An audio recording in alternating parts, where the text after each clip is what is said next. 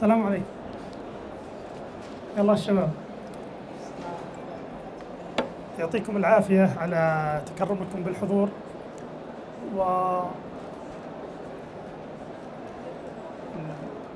هلا بإذن الواحد الأحد بنحاول خلال هذه الساعة نسولف عن تصميم نموذج العمل. بنتكلم عن في البداية عن بعض الأشياء تقدر تقول ابتدائية تنطبق على كل بزنس، بعدين بندخل بالعمق شوي في نموذج عمل المنصات اللي أكثر الناس الآن يحاول يشتغل فيها ويسوي منصات. بنبدأ بإذن الله نتكلم عنها ونشتغل عليها. بس مبدئياً، من اللي منكم عنده بزنس أو بدأ بزنس خصوصاً تقني؟ طيب، تحت تأسيس. طيب، غير تقني أي بزنس؟ طيب، الجلسة هذه بإذن الله بتكون يعني ماني قاعد أسولف أنا طوال الوقت. بتكلم معكم، اللي عنده سؤال، اللي عنده شيء داخل، ونحاول احنا نستفيد من وقتنا بأكثر قدر ممكن.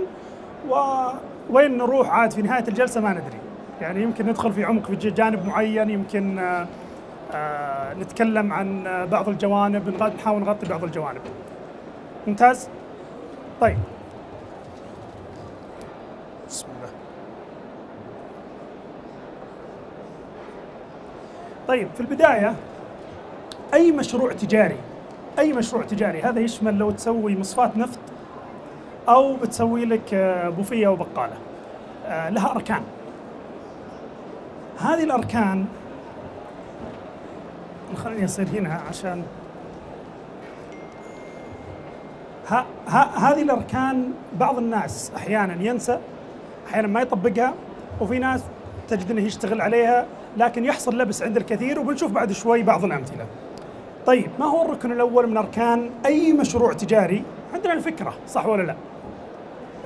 الفكرة عندك رؤية فيها قيمة مضافة، بتسوي بزنس، الآن موجود عندك الفكرة. طيب، الخطوة الجاية وش اللي مطلوب مني إني أسوي؟ عندك هذا، خلنا على البيع. عندك يا طويل العمر كل فكرة فيها جانب فني اللي هو نسميه النو هاو، بنضرب بعد شوي مثال. وعندك الجانب الإداري. الجانب الإداري هذا جانب إداري عام، فكل بزنس فيه مدير وفي جانب فني. الجانب الفني هذا هو الذي يصنع القيمة، والمدير عادة هو اللي يقوم بتحويل هذه القيمة إلى بزنس تجاري. والتمويل، هذه هي الأركان. فالركن الأول الفكرة، الركن الثاني الجانب الإداري، الركن الثالث الجانب الفني النو هاو، الجانب الرابع هو البيع. أحيانا في ناس تجد أن لديه فكرة ممتازة ولديه قدرة على تنفيذ الفاليو، هذه القيمة. مثلا فرضنا لو انها برنامج سوفت وير مثلا، نفذ البرنامج، استطاع يدير الفريق بشكل جيد، نفذ البرنامج، لكن بقي عنده موضوع البيع. مثلا الساس، تعرفون الساس اللي هي البرامج التي تباع از سيرفيس، يعني مثل البرامج اللي على الكلاود وغيرها. هذه فيها جانب كبير، جانب تقني عالي، لكن ايضا يمكن من اكبر التحديات فيها تحدي البيع. فاذا انت ما عندك قدره على البيع، انت الان فيه ركن من اركان البزنس. لاحظ احنا قاعدين نتكلم مثل ما يقولون ابستراكت، يعني في الجانب الكبير مره، وهذا اللي احنا بنركز عليه، جانب استراتيجي. انك بتبدا اليوم، يعني كثير من الناس وكثير من الطرح انا اشوفه تجد انه يبدا بك من النص. حتى لو تروح الحين البزنس سكول وتاخذ لك كورس في البزنس وهذا، يبدا بك من النص. انت عندك الان موظفين، عندك كذا، كيف تبدا تشتغل؟ احنا بنبدا لا، من الخطوه اللي قبل الخطوه رقم 1. لديك الفكرة الحين، وش يحتاج انك تسوي؟ الخطوة رقم 1 ماذا يحتاج انك تفعل؟ وكيف تستطيع انك ترتبها؟ لاحظ هذه الجوانب. التمويل ركن من الاركان، لكن هو ياتي بعد هذه كلها. اذا اجتمعت عندك الجوانب هذه ورحت للممول، رحت لاي من شركات هذه التمويل وقلت لهم ترى انا اكتملت الجوانب هذه كلها عندي، صدقني بيجيك تمويل بكل سهولة، لان التمويل هو نتيجة لهذه الاركان. طيب، خلونا نضرب بعض الامثلة وندخل في العمق شوي. طبعا الجانب الاداري مثل ايش؟ عندك جانب اداري، عندك نوعين من الجانب الاداري. في جانب اداري عام، تاخذه من السوق ينطبق على كل الناس، محاسبة، موارد بشرية، تشغيل، إلى آخره. وعندك الجانب الإداري المتخصص. المتخصص هذا اللي هو اقتصاديات الصناعة عندك. مثلا بيجينا بعد شوي مثال. طيب خلونا نضرب مثال على مطعم. ايش رايكم؟ كثير من الناس وده يسوي مطعم، فالمطعم ممكن يكون مثال جيد. عندك الفكرة والرؤية والقيمة المضافة، اللي هو المطعم ايش؟ عبارة عن ايش المطعم؟ ما هي فكرة المطعم؟ والله أنا بسوي لي مثلا مشاوي سريعة، ولا بسوي لي مطعم كبير وفخم، ولا وش فكرة المطعم؟ هذه الفكرة الرئيسية. طيب جبت الفكرة، وش أحتاج أيضا؟ طبعا حددت الفكرة، حددت العميل منه، حددت القيمة المضافة، درست المنافسين إلى آخره. هذا دور الفاوندر، دور السي او. عندك الجانب الفني في المطعم. الجانب الفني وشو؟ عندك نوعين من الجانب الفني، وهذا كثير من الناس ينساه في المطعم، خصوصا الشباب إذا بدأوا يشتغلون. الجانب الأول اللي هو جانب الطبخ. الطبخ المقصود فيه ايش؟ اللي هو الريسبي، وصفة الطبخ. فأحيانا تجد بعض الناس مثلا، يعني وين يحصل الخلط؟ تجد بعض الناس مثلا طباخ، طبخه كويس، يقول ابي اسوي ايش؟ ابي اسوي بزنس. فخلنا نطبق على هذا الرجال كيف ممكن انك تسوي بزنس بهذه الطريقة. فأنت هنا الآن عندك هذه، بس لازم تكمل الأركان الباقية كلها عشان يكون عندك بزنس ناجح. طيب وش بعد غير الطبخ في الجانب الفني؟ عندك إدارة المطعم. الآن المطعم ممكن الريسبي اللي هي الطبخة، سر الطبخة هذه جانب واحد. في الجانب الثاني اللي هو إدارة المطعم نفسه، إدارة مطبخ المطعم، وهذا تجيب اللي هو الشيف المتخصص في إدارة مطعم. ترى هذا ممكن ما يعرف يطبخ، بمعنى أنه طبخه مو مميز، ما عنده ريسبي خاصة فيه، ما عنده وصفة خاصة فيه. يمكن الوصفة تجي من عندك، ممكن الوصفة تجي من الوالدة، ممكن الوصفة تجي من زوجك، لكن من اللي يقدر يروح ويحولها أنها تصير يستطيع أنه ينتجها بكميات عالية جوا المطعم؟ هذا الشخص اللي درس طريقة المطاعم، تروح تجيبه هذا من برا. أو ممكن يكون هو نفس الشخص، طبعا ممكن يكون هو نفسه مدير المطعم، لكن عندك جانبين، ما هو جانب واحد. فإذا جيت أنت تطبخ، والله عجب الشباب طبخك، ولا كذا تبي تحوله على طول المطعم، لازم يكون عندك هذه الجوانب. طيب وش بعد عندك؟ عندك الجانب الإداري أيضا، هذه ما تكفي ترى. عندك الجانب الإداري. الجانب الإداري الواحد اللي هو الإداري العام اللي تكلمنا عنه، المحاسبة، هو التسويق العام وغيره. وعندك الجانب الإداري المتخصص. الحين المطعم حقي هذا كيف بسوي التسويق حقه؟ كيف بسوي التسعير حقه؟ هل أنا بيكون كيف ببني قائمة الأكل؟ كيف ببنيها؟ هل بخليها كم متوسط سعر الطلب؟ بحيث إذا جاء اثنين كم المفروض يأكلون؟ هل أنا بركز على المجموعات ولا بركز على الأفراد؟ هل أنا بركز على الدرايف ثرو؟ طيب كم بخلي سعره؟ لو تلاحظون المطاعم فيها مستويات، تجد مثلا في مطعم يقول لك إذا رحت تاكل فيه متوسط الأكل بحدود 15 ريال، هذا مطعم مثلا رخيص. تجيك مطاعم أعلى منها شوي بحدود 25 إلى 30 ريال الغداء هذا. في مطاعم تبدأ خلاص أي كان الطبق بتلقى بحدود 50 إلى 60 ريال. في مطاعم يقول لا أنا باثنين إذا جو الافرج اوردر سايز اللي هو متوسط سعر الطلب عندي يتجاوز ال 100 ريال. هذه كلها عمليات تسعير دقيقة تدخل فيها بعدين المنيو وش بحطه؟ هل بحط منيو متعدد ولا بحط منيو هذه من اللي يساعدك فيها؟ اللي يساعدك فيها هذا الإداري المتخصص اللي يعرف صنعة المطاعم وشلون، اللي يعرف صنعة الكافي شوب وشلون. طيب طبعا تحتاج التمويل في النهاية. إذا أنت اجتمعت عندك هذه الأشياء تروح تاخذ لك تمويل، فالمال هو واحد من هذه العناصر. وتحتاج لك أيضا شخص يعرف كيف يبيع. ما يكفي أن يكون عندك مطعم ممتاز وما تستطيع أنك تبيع. طيب واضحة هذه؟ بناخذ مثال ثاني تقني. في ناس عندها مشاريع تقنية كثير، خلينا نتكلم عن مشروع تقني الأركان هذه. طيب الفكرة والرؤية. طبعا في ناس كثير يقول يا أخي أنا عندي فكرة المشروع الفلاني. طيب ممتاز، أنت وين مكانك؟ طبعا جبت أنت الفكرة. الجانب الفني عندك بشكل عام عندك جانبين، جانب التصميم والتشغيل اللي هو التصميم في البداية بعدين الأوبريشن. عندك الجانب الإداري نفس الشيء، عندك الجانب الإداري العام وعندك الجانب الإداري المتخصص. عندك البيع، هل أنت واحد منكم يعرف يبيع ولا لا؟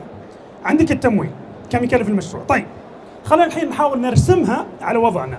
وين السي او؟ وين رئيس الشركه؟ رئيس الشركه تلقاه هنا، عنده الرؤيه وعنده الفكره، هذا رئيس الشركه. طيب الباقيين هذول وين يصير موجودين فيه؟ هذا السي تي او، هذا هو الشريك التقني حقك. لاحظ انه غالبا اذا مشروعك تقني ترى الاركان هذه اللي يتكلم عنها هذه ما تقدر تشتريها من السوق.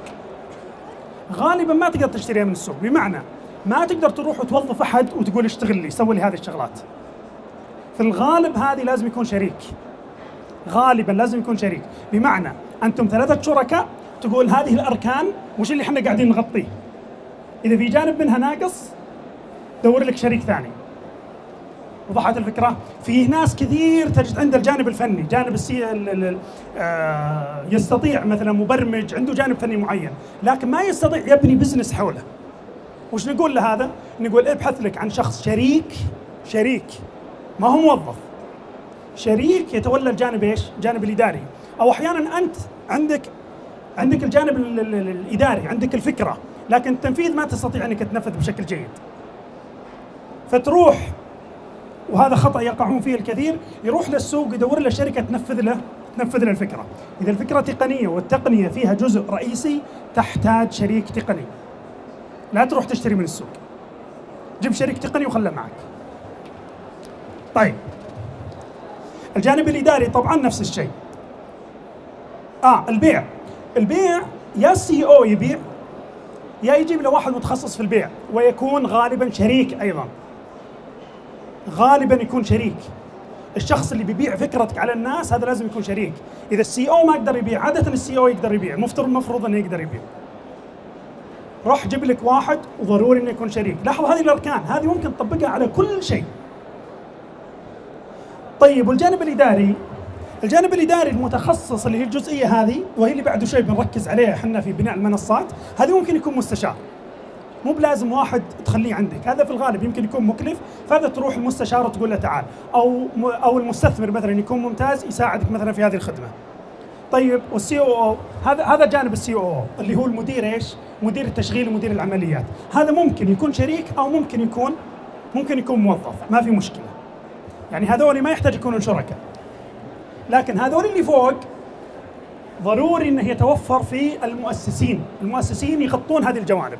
فانت اذا بكره بتبدا مشروع، تعال فكر، قل انا وش اغطي من هذه الاركان؟ اذا في ركن منها ناقص دور لك واحد يكمل هذا الجزء. لا تروح للممول وانت عندك جانب ناقص من هذه وتقول تعال عطني فلوس، في الغالب مو معطيك. عشان كذا كثير من الناس يرفضون لان ما كمل الجانب الناقص اللي عنده.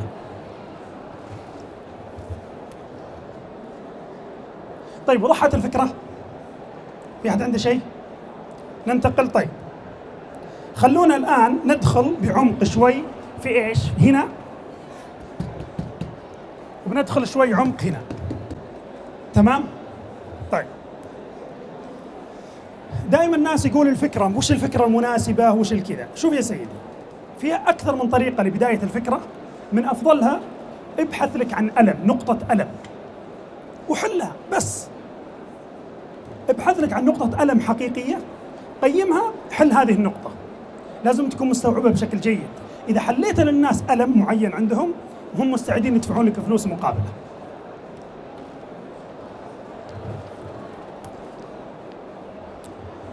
فأنت إذا أوجدت، تفضل. أعتقد أنه بعد البحث بين مشاريع يفضل يدخل بعد البحث إذا كان هذا موجود له حل موجود في السوق، أو لا حتى ما يقطع مشوار بالفكرة ويكون موجود في السوق. أحسنت، ممتاز. هذا يبدو أنه طفى شوي، ما أدري وراه. تو كان يشتغل بعدين طفى.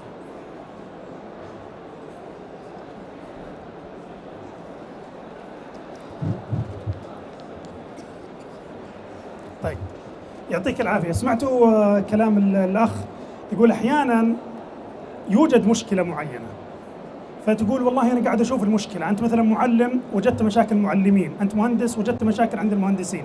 يقول ابحث في السوق أيضا، ناظر، احتمال كبير تجد أناس آخرين عانوا من نفس المشكلة، لست أول من لاحظها. فستجد حلول أخرى في أماكن مختلفة، فأنت ممكن تستفيد من هذه الحلول. قد تجد الحلول هذه في دولة مختلفة وتحاول أنك تستفيد منهم تجيبها. يعني احتمالية أنك تجد مشكلة لم يسبق أنه أحد ناظرها أو شافها، احتمال كبير أنها ليست مشكلة حقيقية، لأن عادة الناس يتشابهون، التجربة البشرية متشابهة، فستجد الناس متشابهين في إيش؟ في مشاكلهم، لكن ستجد حل جيد وحل ممتاز وحل ضعيف وحل لا يمكن نقله. هذه تروح تشوف أنت الحلول اللي موجودة وتدرسها، هذا ضروري. فحنا نقول دائما أوجد حلا أفضل لمشكلة حالية والباقي إدارة. جانب الحل هذا الأفضل هذه عملية صعبة معقدة، يمكن ما هو كل الناس يقدر عليها. جانب الإدارة هذا شيء تروح تشتريه من السوق، توظف أفضل الناس وتخليهم يجون ويشتغلون عندك. فهنا يقول solve a problem don't start a business. بعض الناس دائما يجي ويقول يا أخي أنا أبي أبدأ شركة، وش بتسوي؟ بسوي الشيء الفلاني. تجد أنه ما يفكر بنقطة الألم. الأفضل دائما أنك تفكر بنقطة الألم، تبدأ من الألم، تبدأ من المشكلة، ثم تنتقل إيش؟ هل ممكن المشكلة هذه أبني حولها أنا مشروع؟ هل في عدد كافي من الناس يعانون من نفس المشكلة هذه بحيث أني أستطيع أسوي حولها مشروع ولا لا؟ إذا ممكن الحمد لله. طيب خلونا نضرب بعض الأمثلة. ليش عملية التأكد وعملية نموذج العمل مهمة جدا؟ في أحد يعرف الشركة هذه؟ في أحد يعرفها؟ طيب هذه شركة أمريكية مشهورة جدا، كان اكتتابها يصنف من أنجح الاكتتابات في التاريخ. اكتتاب الشركة هي باختصار تبيع كوبونات. تبيع كوبونات، تجي تقول لك خذ هذا كوبون مثلا الدكتور كيف هنا بيبيع لك مثلا القهوة عنده بقيمة 15 ريال بتقدر تاخذها ب7 ريال. هذه فكرتها ببساطة. فانت تجي تشترك فيها، هي تجي تبيع كوبونات. الفكرة طبعا حلوة، واضح ان الناس يعني هل في احد ما يبي يشتري كوبون وياخذ له تخفيض وشيء واضح؟ يعني تقدر تدخل تقول دكتور كيف وش اللي موجود، والله موجود الكوبون الفلاني، تقدر تشتريه وتروح دكتور كيف وتروح. جدا الفكرة واضحة. هذه الإيرادات حقتها. هذه متى بدت؟ طبعا هي بادية تقريبا حدود 2006، دخلت اكتتاب 2008 تقريبا. الإيرادات حقتها من 2011 شوف كيف، من 2010 إلى 2016 شوف كيف ارتفعت. هذا بالمليار، بالمليار دولار. واضح؟ طيب وين المشكلة؟ ليش أنا جايبها؟ هذا سعر السهم حقها.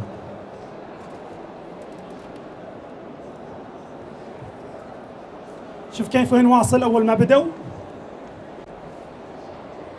انخفض بسرعة واستمر بنفس مستوى الانخفاض إلى اليوم، أكثر من 85% انخفاض في مستوى السهم طوال هذه السنوات. يجيك الحين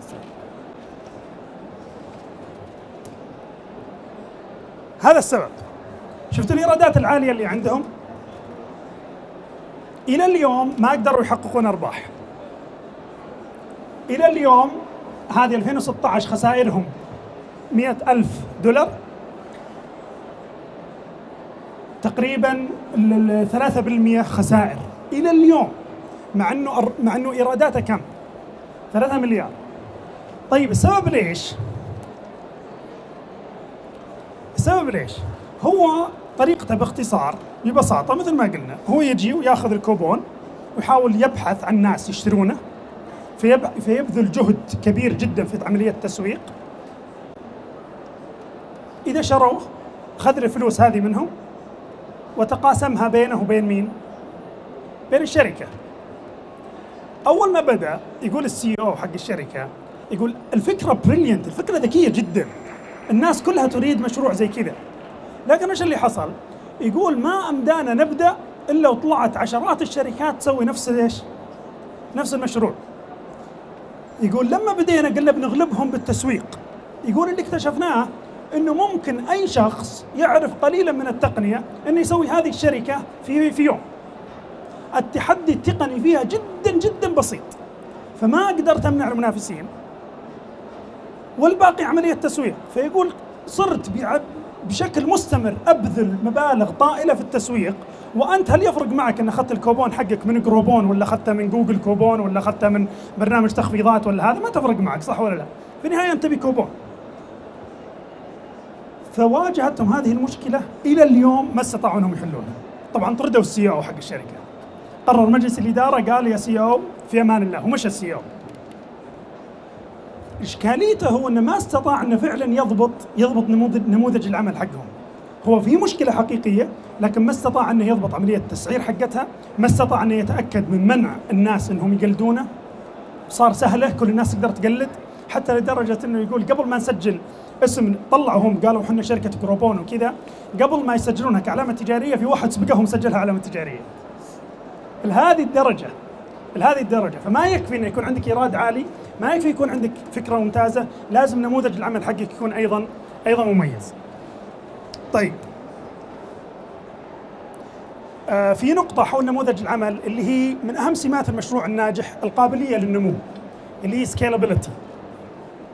القابليه للنمو وش معناها؟ عشان نبسطها ببساطه، يعني هو هل ممكن انك تكون 10 اضعاف البزنس الحالي حقك ولا لا؟ هذا السؤال. هل ممكن انا البزنس الحالي حقي اللي عندي الان هل ممكن يوصل حجمه 10 اضعاف ولا ما يمكن؟ هذا طبعا اللي يخلي المستثمرين يدخلون معك. اللي يسال عن حقين الفينشر كابيتال وحقين راس المال الجريء والمستثمرين وكذا، هم يدخلون معك اذا عندك قابليه عاليه للنمو، بحيث انه يقول اذا استثمرت معك اليوم في احتمال انك بدال ما تجيب مبيعات مليون ممكن تجيب ايش؟ ممكن تجيب 10 مليون. ناخذ لنا تدريب بسيط. تفضل. 3 سنوات، 4 سنوات، 5 سنوات. ما ابي انا بعطيك الكونسبت، عرفت شلون؟ كل شركه ممكن يعتمد عليها. طبعا انت لو بديت اليوم بعد سنه حجم النمو عندك بيوصل كم؟ 1,000,000%، لانك بادي من صفر. تخيلت شلون؟ لا، احنا نقول بعد ما والله يعني نميت بشكل جيد، هل عندك قابليه للنمو العاليه ولا لا؟ عرفت؟ بعد ما بديت واستقريت وكذا، هل عندك قابليه للنمو العاليه ولا لا؟ فانا بعطيك معيار للنمو العالي اللي ينطبق عندنا على اكثر شركاتنا وكذا. هل عندك قابليه ان يكون عندك 10 مليون ريال مبيعات ولا لا؟ عرفت؟ لما يجيك واحد يقول انا عندي 10 مليون ريال مبيعات، الى حد كبير وضعه يعني شركته كويسه. وضحت الفكره؟ طبعا انت لما يكون عندك 10 مليون مثلا ريال مبيعات، ايضا نقدر نسالك نفس السؤال، نقول هل ممكن توصل 100 مليون ولا لا؟ هذه سكيلابيلتي. اذا ايه كيف؟ اذا لا ليش؟ واضح؟ هذا اختبار سكيلابيلتي. انا ودي كذا 3 دقائق 4 دقائق كل واحد منكم بعطيكم امثله. هذه الامثله البزنسز هذه اللي هي بزنسز بسيطه في الغالب، هل ممكن انها توصل 10 مليون مبيعات ولا لا؟ وكيف؟ افرض انك عندك انت هذا البزنس، ممكن كل اثنين مع بعض كذا يسولفون، بس بعدين بنناقشها مع بعض. اذا عندك هذا البزنس مثلا انت سائق سياره اجره، هل ممكن انك تجيب 10 مليون ولا لا؟ اذا ممكن علمني ليش، اذا ما يمكن قل لي ايضا ليش، وكم اعلى مبلغ ممكن توصله كسائق سياره اجره، وكيف الطريقه؟ وضحت الفكره؟ طيب، ونفس الشيء عياده طبيه خاصه، مكتب محاماه، ايضا مغسله ملابس. فخلونا كذا كل واحد مع اللي حوله 5 دقائق 4 دقائق.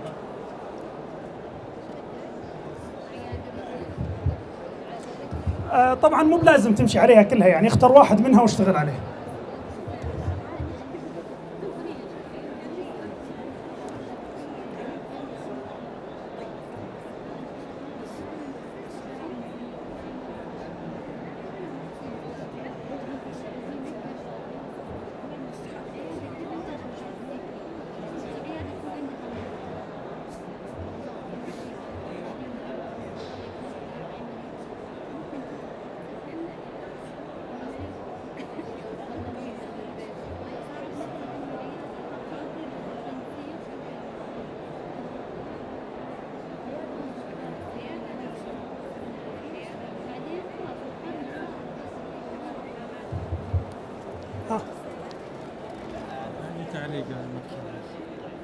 طيب خلي بعد ما يخلصون بعدين. ممكن دقيقة نسمع نبذة عنكم عن المشروع. ابشر طبعا عارفون ابشر ابشر شفنا الموضوع ابشر ابشر. طيب خلصتوا؟ طيب من اللي اخذ سيارة اجرة؟ اخذ سيارة اجرة؟ سيارة اجرة؟ يلا ها. يمكن انا اقول لا. طيب واحد يقول ممكن واحد لا، اعطونا اللي يقول لا واللي يقول لي اللي يقول ممكن. انا اقول لا لانه يعتبر سواق ومحدود العمل. طيب واللي يقول ايه كيف ممكن؟ يحولها الى تطبيق. طيب ايوه نفس الشيء. طيب فاذا كانه في اتفاق انه بطريقته كسائق سيارة اجرة صعب جدا انه يوصل 10 مليون. طيب عيادة طبية خاصة. تفضل عيادة طبية خاصة. كيف؟ اذا كانت مثلا متخصصة في تجميل. نعم. عملية التجميل. نعم. كان إدارة التسويق جيدة عندهم فخلال 10 سنوات. طيب ليش التجميل بالذات؟ لأنه هو أكثر قطاع ربح. ممتاز غالي ممتاز. سمعتوا الجواب؟ يقول إذا كان عيادة طبية خاصة هذه متخصصة بالتجميل بعمليات تجميل، عمليات تجميل أصلا غالية كترانزاكشن، العملية الواحدة غالية جدا، فممكن إنك توصل لهذا الرقم. لكن لو كان مثلا طبيب عام يمكن صعب جدا. وضحت الفكرة؟ فهو غير ايش؟ غير نوعية المنتج اللي هو قاعد يبيعه. طيب في أحد اختار مكتب محاماة؟ تفضل. هو في كمان انه يعني اشياء صعب انه يحلها المحامي. ايوه. فيدفع عليها الناس اضعاف عشان ياخذوا الحل. ممتاز ممتاز. فيقول اذا انت محامي مثلا وتبي تجيب فلوس اكثر، ممكن تصير تركز على القضايا اللي تجيب لك عائد اكبر، ما تصير تشتغل على كل شيء، لا تبدا تركز شوي شوي شوي شوي لين تبدا ايش؟ العمليه الساعه حقتك بدل ما تبيعها مثلا ب 100 ريال تصير تبيعها ب 4000، او بدل ما تصير تاخذ لك 10% ولا 2% على القضيه تصير تاخذ لك 30%. تركز على الاشياء الاصعب. طيب مغسله ملابس صعبه، مغسله ملابس. ايوه ممكن. كيف؟ انه يسوي فروع اكثر. طيب ممتاز. طبعا اللي سويناه احنا باختصار ويش؟ هذه المعادله. احنا الان عندنا ايش؟ المبيعات هي الكميه ضرب السعر، صح ولا لا؟ فانت اذا بغيت ترفع احدهما، اذا بغيت ترفع المبيعات، اما انك ترفع الكميه تفتح فروع اكثر مثلا، زين، تبيع اكثر، او انك ترفع السعر. ترفع السعر من حيث انك تتخصص بشغله معينه بحيث ان السعر يكون ايش؟ يكون اعلى ولو الكميه انها اقل. طبعا انت الان عشان ترفع الكميه طبعا تزيد الطاقه الانتاجيه، تزيد الكباسيتي حقتك. يعني انك تستطيع تخدم عدد اكبر من الناس. مثلا عياده طبيه مثلا يبي يشتغل، يقول انا والله بزيد الكباسيتي حقتي، بجيب ناس معي مساعدين بحيث الاستشاري الكبير ما يحتاج يشوف ساعات كثيره. يمكن تشوفونه في المستشفيات الحين يشوفونك 10 قبل ما يشوفك الاستشاري، والاستشاري ما يشوفك الا دقائق، لان ساعه الاستشاري غاليه لكن ساعه الناس اللي تحتها ارخص، بحيث انه في ساعه واحده يستطيع الاستشاري يشوف عدد اكبر من الناس. لكن لو انك تدخل للاستشاري مباشره خساره على المستشفى. فهذه الفكره. يزيد الطاقه الانتاجيه. زياده السعر طبعا كيف؟ انك تستهدف عملاء اخرين. مثلا لو صاحبنا سائق سياره الاجره بدل ما يروح يدور الناس اللي يروحون في الشارع وكذا، يقول لا انا بصير سائق خاص مثلا، بروح اوبر بلاك ولا اي شيء، بحيث ان استهدف ناس معينين واستطيع ارفع سعري. طيب هذه تحميه بسيطه على تحليل نموذج العمل. الان خلونا نتكلم عن المنصات. طيب المنصات، بلاتفورم، الماركت بليس، دائما الناس يتكلمون عنها. دائما الناس يقول يا اخي انا ابي اسوي منصه يجمع بين طرفين واحاول ابيعه. واضح؟ كيف طريقة الآن عمل المنصة؟ المنصات تحل مشكلة بين الطرفين. المشكلة هذه يا تكون أحد مشكلتين غالبا. يا المشكلة تكون سوق غير كفء، السوق في مشكلة نفسه، ففي ناس قاعدين يبيعون ويشترون في السوق لكن السوق غير كفء، أو أن السوق في طاقة استيعابية غير مستغلة. السوق هذا في ناس جالسه في اشياء جالسه عندهم في البيت وهم قادرين يبيعونها، او شركه عندها شغلات وهي قادره تبيعها، فانت تجي تحاول تحل، يا تحل هذه المشكله يا تحل هذه المشكله. خلينا نضرب لكم امثله. في احد يعرف حراج؟ حراج وش قاعد يحاول يحل؟ وش المشكله اللي قاعد يحاول يحلها حراج؟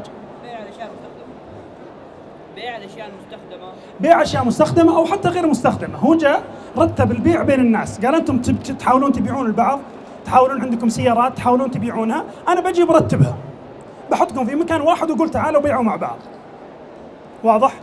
لان البديل الاخر انك انت بايع، انت عندك سياره تبي تبيعها، انت بايعها، يا تروح تدور في المعارض يا انك تجي وتحاول تبيع عندي. نفس الشيء عقار، نفس الفكره، نفس الشيء ايباي نفس الطريقه بالضبط. الناس قاعده تبيع، جاء وقال رتبها ايش؟ رتبها في مكان واحد. فهذا اللي هو السوق غير كفء. باي بال تعرفون باي بال نفس الطريقه. باي بال الناس تتبادل الفلوس فيما بينها بطريقه غير كفءه، لازم اجي واحول لك وادفع مبالغ عاليه على التحويل. جاء هو قال تدري خليني اسهلها وخليها سهله بين الناس، فرتب سوقا غير كفء، ان افيشنت ماركت. طيب في ناس يجون في النص تقريبا، فريلانسر. تعرفون فريلانسر حق المهنيين المستقلين، اللي تجي انت بمصمم مثلا تروح تكلمه وتخليه يجيك ويشتغل لك، ترسل له مثلا تقول سوي لي دراسه جدوى، سوي لي تصميم، سوي لي كذا. انت عشان تروح وتتفق مع الشخص بنفسك مكلف ومتعب عليك ومتعب عليه. وش يدريك عنه؟ يمكن يكذب عليك، يمكن لا، ما تدري. فهذه ايضا الفريلانسر هو ممكن شغال في شركه الصباح لكن عنده فراغ في الليل، فهذه طاقه غير مستغله. جو في النص هنا اير بي ام بي. نفس الشيء اير بي ام بي وش يسوي؟ حق تأجير البيوت، صح ولا لا؟ تأجير البيوت هذه طاقة استيعابية غير مستغلة. عندك مساحة في البيت أنت ما تبقى قاعد تستفيد منها. جاء هو قال أنا إيش؟ أنا بأجرها لك، لكن أيضا نفس الشيء أنت تقدر تأجرها بنفسك، صح ولا لا؟ في ناس كانوا يأجرونها بنفسهم لكنها متعبة جدا، ما تدري من اللي بيدخل في بيتك. الشخص هذا أنت بتروح تبحث عنه في تويتر، تعلن عنه في كل مكان. عملية مكلفة وعملية متعبة جدا. فهو جاء ورتبها لك، لذلك أنا حطيتها في النص.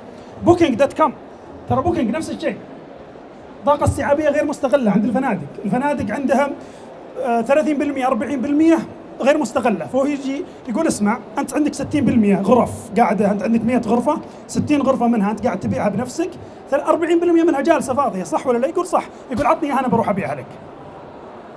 نفس الشيء أجير اللي سوته وزارة العمل، عندك عمالة شغلتهم 4 ساعات في اليوم، باقي اليوم فاضيين، فيقول تعال ممكن تأجرها على واحد ثاني يحتاجها. فهذه طاقة استيعابية غير مستغلة. أوبر وكريم نفس الشيء، أشهر مثالين لها.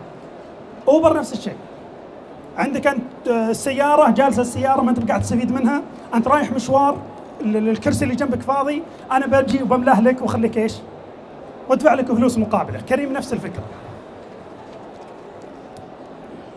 طيب كيف تربح؟ عادة عملية الربح في نموذج عمل المنصات إما يكون عمولة من قيمة المبيعات، أو يكون عدد العمليات ضرب مبلغ ثابت، أو بينهما شيء يجمعونه مع بعض، فياخذ مبلغ ثابت وياخذ إيش؟ وياخذ هذا. غالبا تحتاج سوق كبير جدا في عدد العمليات وحجمها. بمعنى إذا أنت تفكر تسوي بلاتفورم أو ماركت بليس لجهة معينة، تأكد أنك لن تأخذ فلوسك، يعني أنت الآن تجمع بين وسيطين، فلازم يكون حجم السوق كبير جدا بحيث تأخذ لك 2% أو 5% أو 20% أو 25%. طيب خلونا ندخل، تكلمنا عن هذه شوي، خلينا ندخل الآن في العمق شوي. الطاقة الاستيعابية غير مستغلة مثل إيش؟ مثل موارد مهملة، ما هي مملة، مهملة. طبعا في مثال هنا من أشهر الأمثلة في العالم والقديمة على السوق غير كفء، سوق الأسهم. سوق الأسهم الأصل إذا بغيت تشتري شركة لازم تروح تستثمر فيها بنفسك، صح ولا لا؟ هو جاء ورتبها لك وخلاك تدفع له فلوس مقابل الترتيب هذا، وتدفع فلوس للشركة مقابل إيش؟ مقابل إنها تصير موجودة في سوق الأسهم. إذا صارت الشركة موجودة في سوق الأسهم تدفع لها فلوس أكثر من الشركة اللي برا سوق الأسهم، لأنك تقول هي موجودة هنا. خلنا الآن نتكلم عن الأمثلة، بعدين بنتكلم عن المشاكل اللي موجودة، بعدين الحلول لكل واحدة من الثنتين. عندك الموارد المهملة مثل غرف فارغة في البيت وغيرها، أو وقت إضافي. تكلمنا عن فريلانسر صح ولا لا؟ عنده وقت إضافي، أو الأجير عنده وقت إضافي. هذا مورد مهمل، أنا ما أقدر أملاه، أبحث لي عن شخص يجي ويملاه لي. أجهزة تعمل بأقل من طاقتها، عندك مصنع يشتغل ب50%، فتقول يا أخي خليني أدور لي ناس يجون ويشتغلون يعبون لي المصنع مثلا هذا، لكن صعب عليك تروح تبحث عن ناس، فممكن تجي شركة وتقول شوف أنا برتب هذه فيما بينكم وآخذ نسبتي. مكاتب أكبر من حاجة الشركة، كثير من الشركات تجد أنه يستعمل 70%، 50%، 80% من المكاتب اللي عنده. هل ممكن يأجر الباقي؟ ممكن يأجر الباقي، ممكن يأجر بنفسه، أو ممكن توجد شركة تأتي وتقول المكاتب الفارغة هذه أنا بروح وأجرها فيما بين، تدخل أنت وتدور لك مكتب، تدور لك الجهة، تدور لك هذه، أنا أجر المكاتب هذه عليهم. فتصير كأنها الشيرد يعني أوفيسز هذه، لكن ما هو عندي موقع للشيرد أوفيسز. ممكن تسويها الشركة، ممكن تجي، ممكن تقبل، ممكن ترفض، لكن ممكن يعني الفكرة معقولة. موظفين أكبر من حاجة الشركة، هذا نفس اللي موجود في أجير. عندي أنا موظفين أكبر من حاجتي، طيب وش أسوي فيهم؟ ممكن أخليهم، ممكن إذا وجد طريقة أن يستفيد منهم. عادة ما يوجد طريقة، صعبة علي أنا أروح وأدق على جاري أو المنافس لي وأقول تحتاج موظفين زود، صعبة شوي، متعبة. لكن إذا وجدت جهة ممكن تسوي هذا الشيء لي، فهذه إيش؟ هذا يندرج تحتها.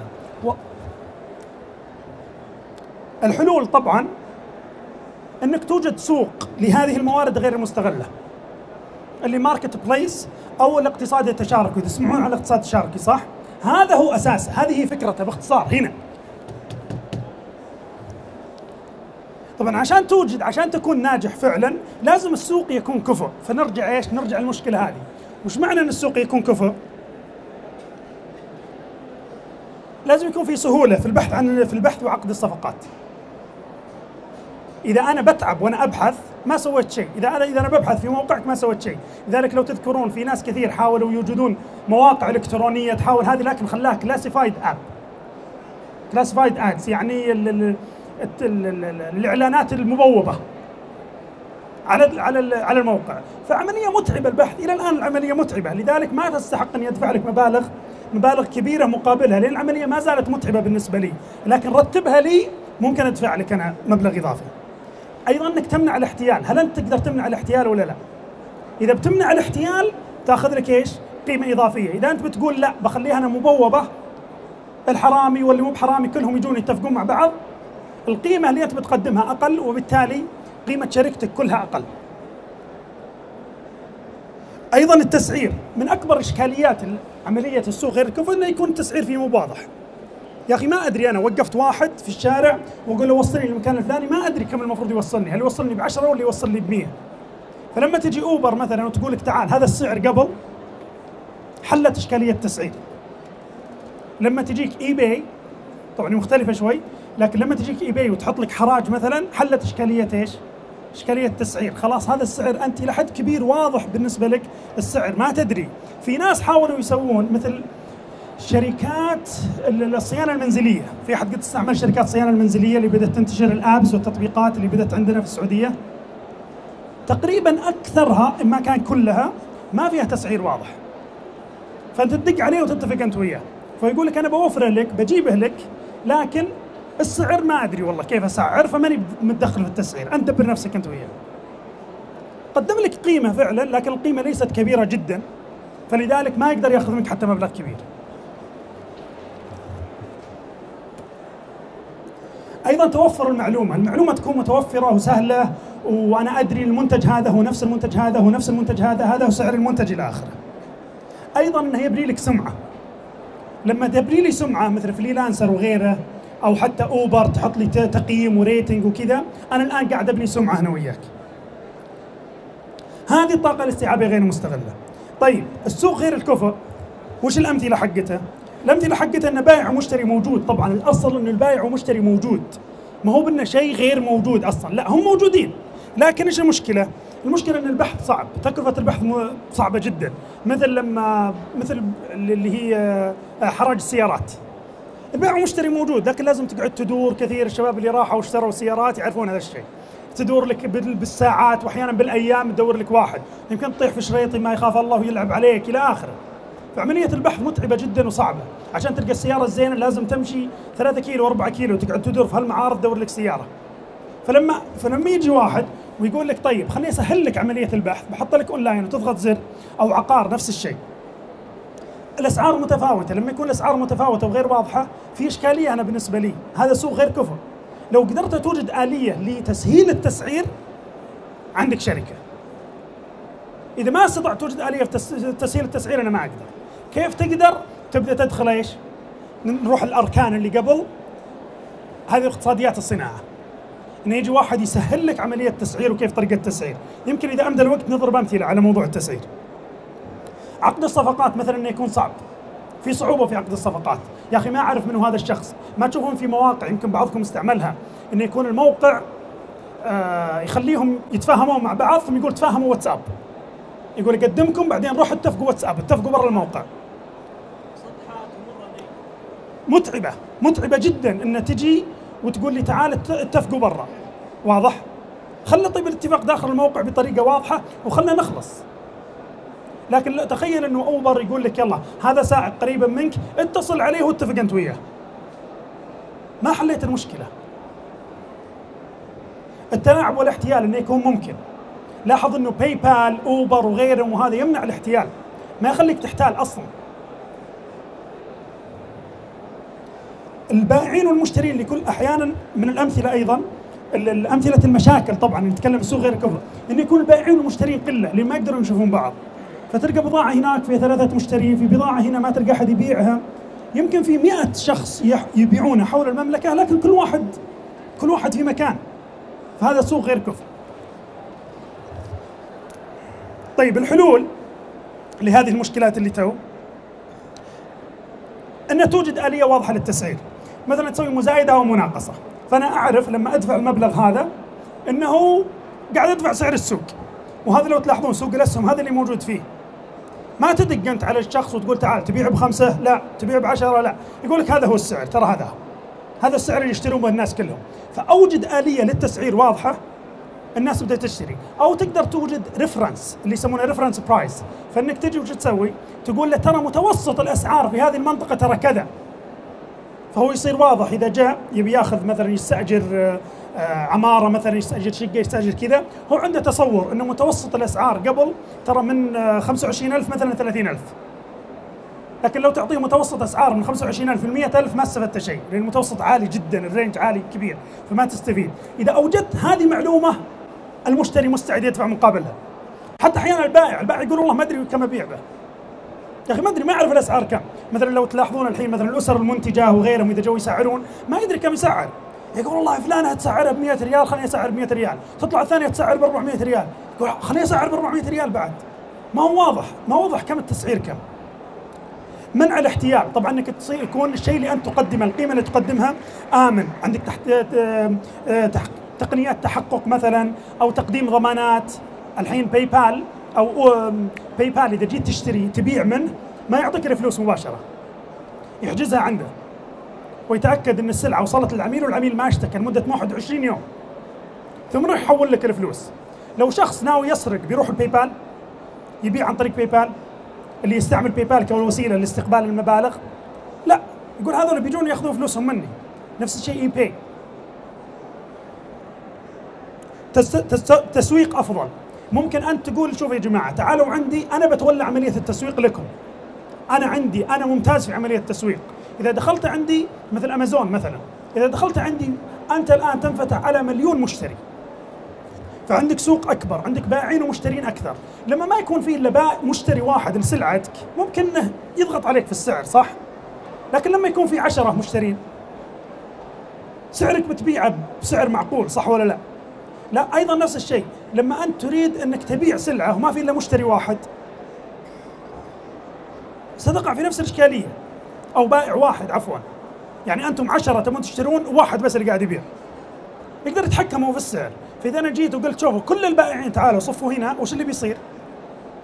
السعر بيتعدل، يوصل لمرحله جيده، فالاسعار تصير افضل. ايضا ممكن الاستدامه. انت الان تقول ايش؟ تقول شوف انت ممكن تبيع اعلى مني برا، لكن انا اوفر لك استدامه، الناس بيجون عندك دائم. بيشترون منك منتجات اكثر. المواءمه هذه من اصعب الاشياء، انك تسوي ماتشنج، تقول شوف انت يناسبك هذا وانت يناسبك هذا. هذه عمليه تقنيه معقده، يصير عندك الجوريثم معينه وكذا. حقين ولا امثله ما تصلح. تقليل تكاليف الطرفين مثلا. انت لما تجي وتقلل تكاليف البائع وتقلل تكاليف المشتري، ممكن البائع والمشتري يدفعون قيمه اقل فيما بينهم، صح ولا لا؟ لان تكلفته اصلا قلت. لما قلت تكلفته باعوا بمبلغ اقل، لكن السعر ايش؟ الربح اعلى للطرفين، فانت قللت التكاليف. بسم الله. طيب كم معنا من الوقت؟ طيب بسألكم، التسعير هو آخر شيء عندنا بنتكلم عنه بشكل بسيط. هل تريدون نتكلم عن التسعير؟ باقي تقريبا 13 دقيقة معنا فقط، أو تبون نخليها ايش؟ أسئلة ونقاش؟ اللي معنا نكمل يرفع يده. طيب الأغلبية. طيب حليت المشكلة، عندك الحلول للمشكلة، الآن تبي ايش؟ تبي تسعر. عندك نقطتين في عملية التسعير، نقطتين رئيسية. لاحظوا انه احنا كل كلامنا اللي احنا قاعدين نقدمه ايش؟ احنا قاعدين نتكلم في يعني انا اخاطب كسي او، كصاحب شركة. زين؟ كتصميم للشركة، تصميم من فوق، نحاول نصممها من فوق. كيف ممكن احنا نسوي؟ التسعير في حاجتين تتحكم في التسعير. الحاجة الأولى تكلفة الفرصة البديلة، هذا مصطلح اقتصادي كذا، لكن ايش معنى تكلفة الفرصة البديلة؟ يعني باختصار الشخص هذا إذا ما اشترى من عندي وين ممكن يشتريه بكم؟ واضحة؟ أو الشخص إذا ما باع عندي وين ممكن يبيعه بكم؟ وضحت؟ بنجي بعد شوي للتفاصيل. الشيء الثاني القيمة المضافة اللي أنا قاعد أقدمها. القيم المضافة مثل اللي تكلمنا عنها، مثل تقنيات التحقق، الأمان، السرعة، السهولة، هذه كلها قيم ايش؟ قيم مضافة. وهذه تكلفة الفرصة البديلة، إذا ما جاء عندي بيروح وين؟ هنا أنا وش أقدم له؟ زود. وضحت؟ هذه هي اللي تتحكم بسعرك. طيب بالنسبة للطاقة الاستيعابية غير المستغلة، مو بحنا قلنا عندنا نموذجين صح ولا لا؟ للمنصات. عندنا الطاقة الاستيعابية غير مستغلة، وعندنا السوق غير الكفء. الطاقة الاستيعابية غير المستغلة كم تكلفة الفرصة البديلة لها؟ شخص عنده غرفة فاضية في البيت، وش الخيار الآخر بالنسبة له؟ غالبا هو ما أجرها، هو أصلا مو قاعد يأجرها، صح ولا لا؟ فهي جالسة، إما إنه يأجرها عندك أو احتمال كبير إنه ما يأجرها، صح ولا لا؟ فهي صفر. إذا كانت تقريبا صفر أو صفر، معناها عندك احتمالية إنك تاخذ منه مبلغ أعلى. وضحت الفكرة؟ بمعنى الآن اللي في إيباي، خليني أضرب لكم بس مثال، اللي في إيباي الآن إما إنك تبيع في إيباي أو تروح تبيع في أمازون، أو إنك تروح تحط لك إعلان تقول يا شباب من اللي يبي عن طريق واتساب، صح ولا لا؟ فأنت بايع، لذلك ما ياخذ منك إلا 3% 4%. أو سوق دوت كوم مثلا ما يقدر ياخذ منك، لكن أوبر كم ياخذ النسبة من السواق؟ ها؟ 25 إلى 20%. لأن الخيار الثاني وشو؟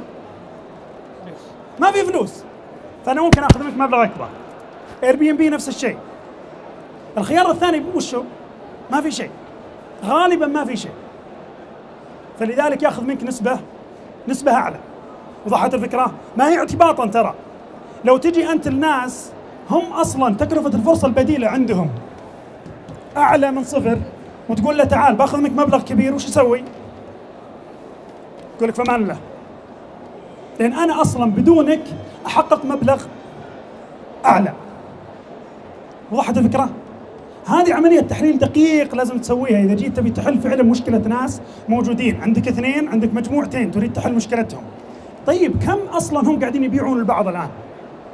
وما هي القيمة اللي أنا بقدمها إضافية عشان أشوف هل أقدر أحط لي نسبة وآخذ في النص فلوس ولا لا؟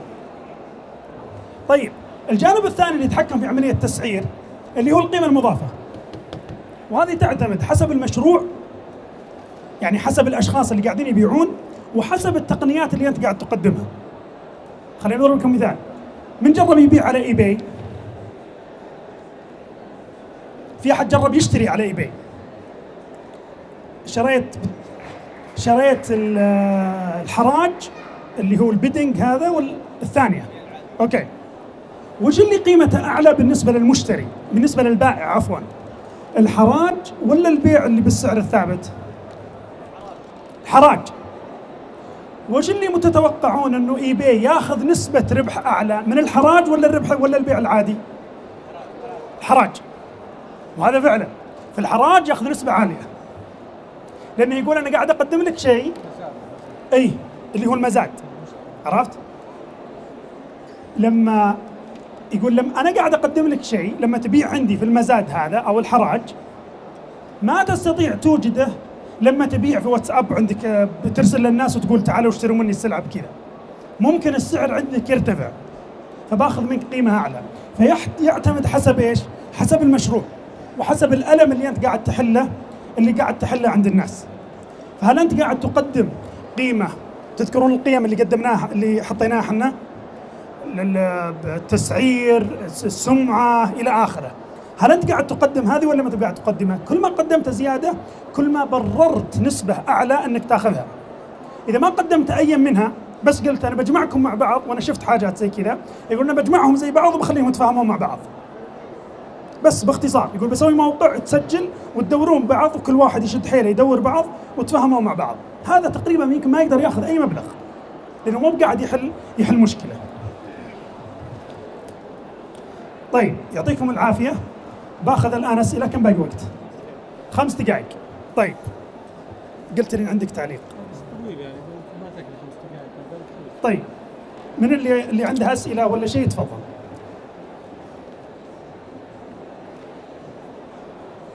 تفضل.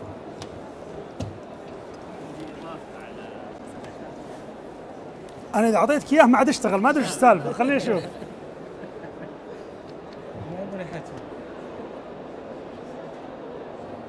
طيب يا الغالي، الحين هذا بعض المرات يشتغل وبعض المرات يطفى. وش السر؟ ها؟ ما في وقت. ايوه يا رب. ها بسرعه. عندي اضافه على قابليه النمو اللي ذكرت. نعم. قابليه النمو. اتوقع انه المشروع اذا ما كان له هدف استراتيجي للفتره المتوقع تحقيق التارجت لها مع خطه عمل جيده.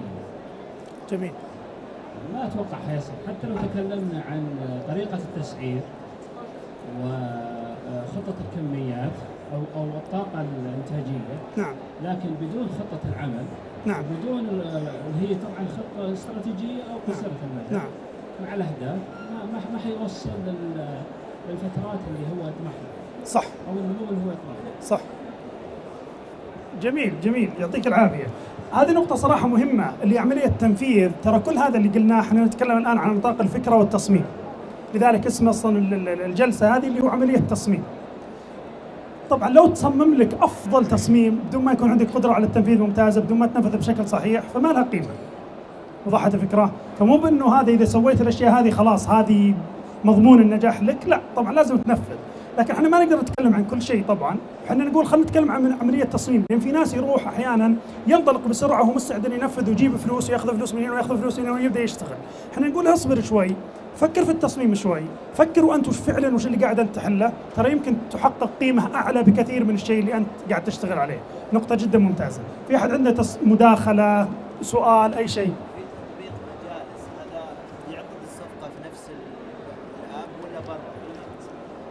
أنا سمعت بمجالس لكن ما أظن يعقدها في نفس الآب. أظنهم ياخذ الصفقة منك، بعدين هو يحاول يبحث عن ناس وعنده مجموعة ناس يرسلها لهم ويقول هذول ناس جيدين ممكن تروح تتكلم معهم، ممكن هم يتكلمون معك، فيحاول يربط بين الطرفين. ولا أدري كم نسبته ولا أدري كم ياخذ، لكن هو مو على طول تجي وتاخذ وترص وكذا، لا هو يعني يقوم بدور أكثر من دور أنه يجي يحطها ويقول روحوا ولا. فأنا تجيني مثلا منهم رسائل كثير، محمد ترى في مشروع كذا كذا كذا، هل تريد أنك تشارك؟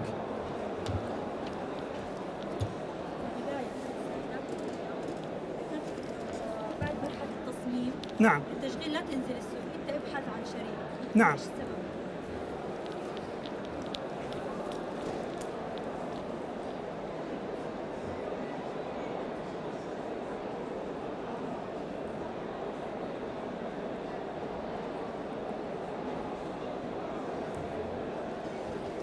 طيب السؤال عن هذا الجزئية اللي يقول عملية الشريك، ليش أنا أحتاج الشريك؟ أنت تحتاج هذه الأركان. إذا كانت الأركان هذه متوفرة فيك ما تحتاج شريك. إذا ما كانت متوفرة تحتاج شريك. وضحت الفكرة؟ يعني صعب جدا إنه أجيب أنا فكرة مشروع والنو هاو كله ما هو موجود عندي والشخص هذا أعطيه راتب عليها. غالبا ما هو مشتغل معك. يعني الشخص المتخصص اللي أصلا سيساهم في صناعة المشروع كامل هذا شخص بمستوى شريك ليس بمستوى موظف. واضح؟ لكن إذا أنا والله عندي جانب النو هاو، عندي الجانب الفني للمشروع، وعندي الجانب الإداري، وعندي جانب البيع، ما أحتاج شريك. إذا ما هو موجود عندي أحتاج شريك. هنا الفكرة، أحتاج شريك وليس موظف. إلا إذا كانت شركة ضخمة من اليوم الأول أصلاً هي شركة ضخمة ولديها رأس مال كبير وكذا ممكن تجيب ناس، لأن هي الفكرة أنه بيكون مكلف جداً بالنسبة لك أنك تجيب واحد بهذا المستوى، لأن هذا بمستوى تنفيذي. يعني هذا لو راح يشتغل في أي شركة بيكون مستوى تنفيذي.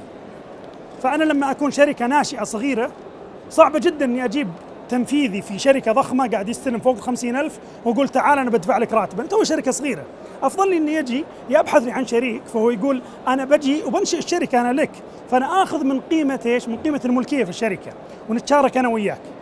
لأن هذا أما إنك تعطيه راتب عالي جدا والفكرة حقتك ممكن تخسر ممكن تربح لأن في مخاطرة في البداية، أو إنك تقول له تعال شريك وحنا نصير سوا.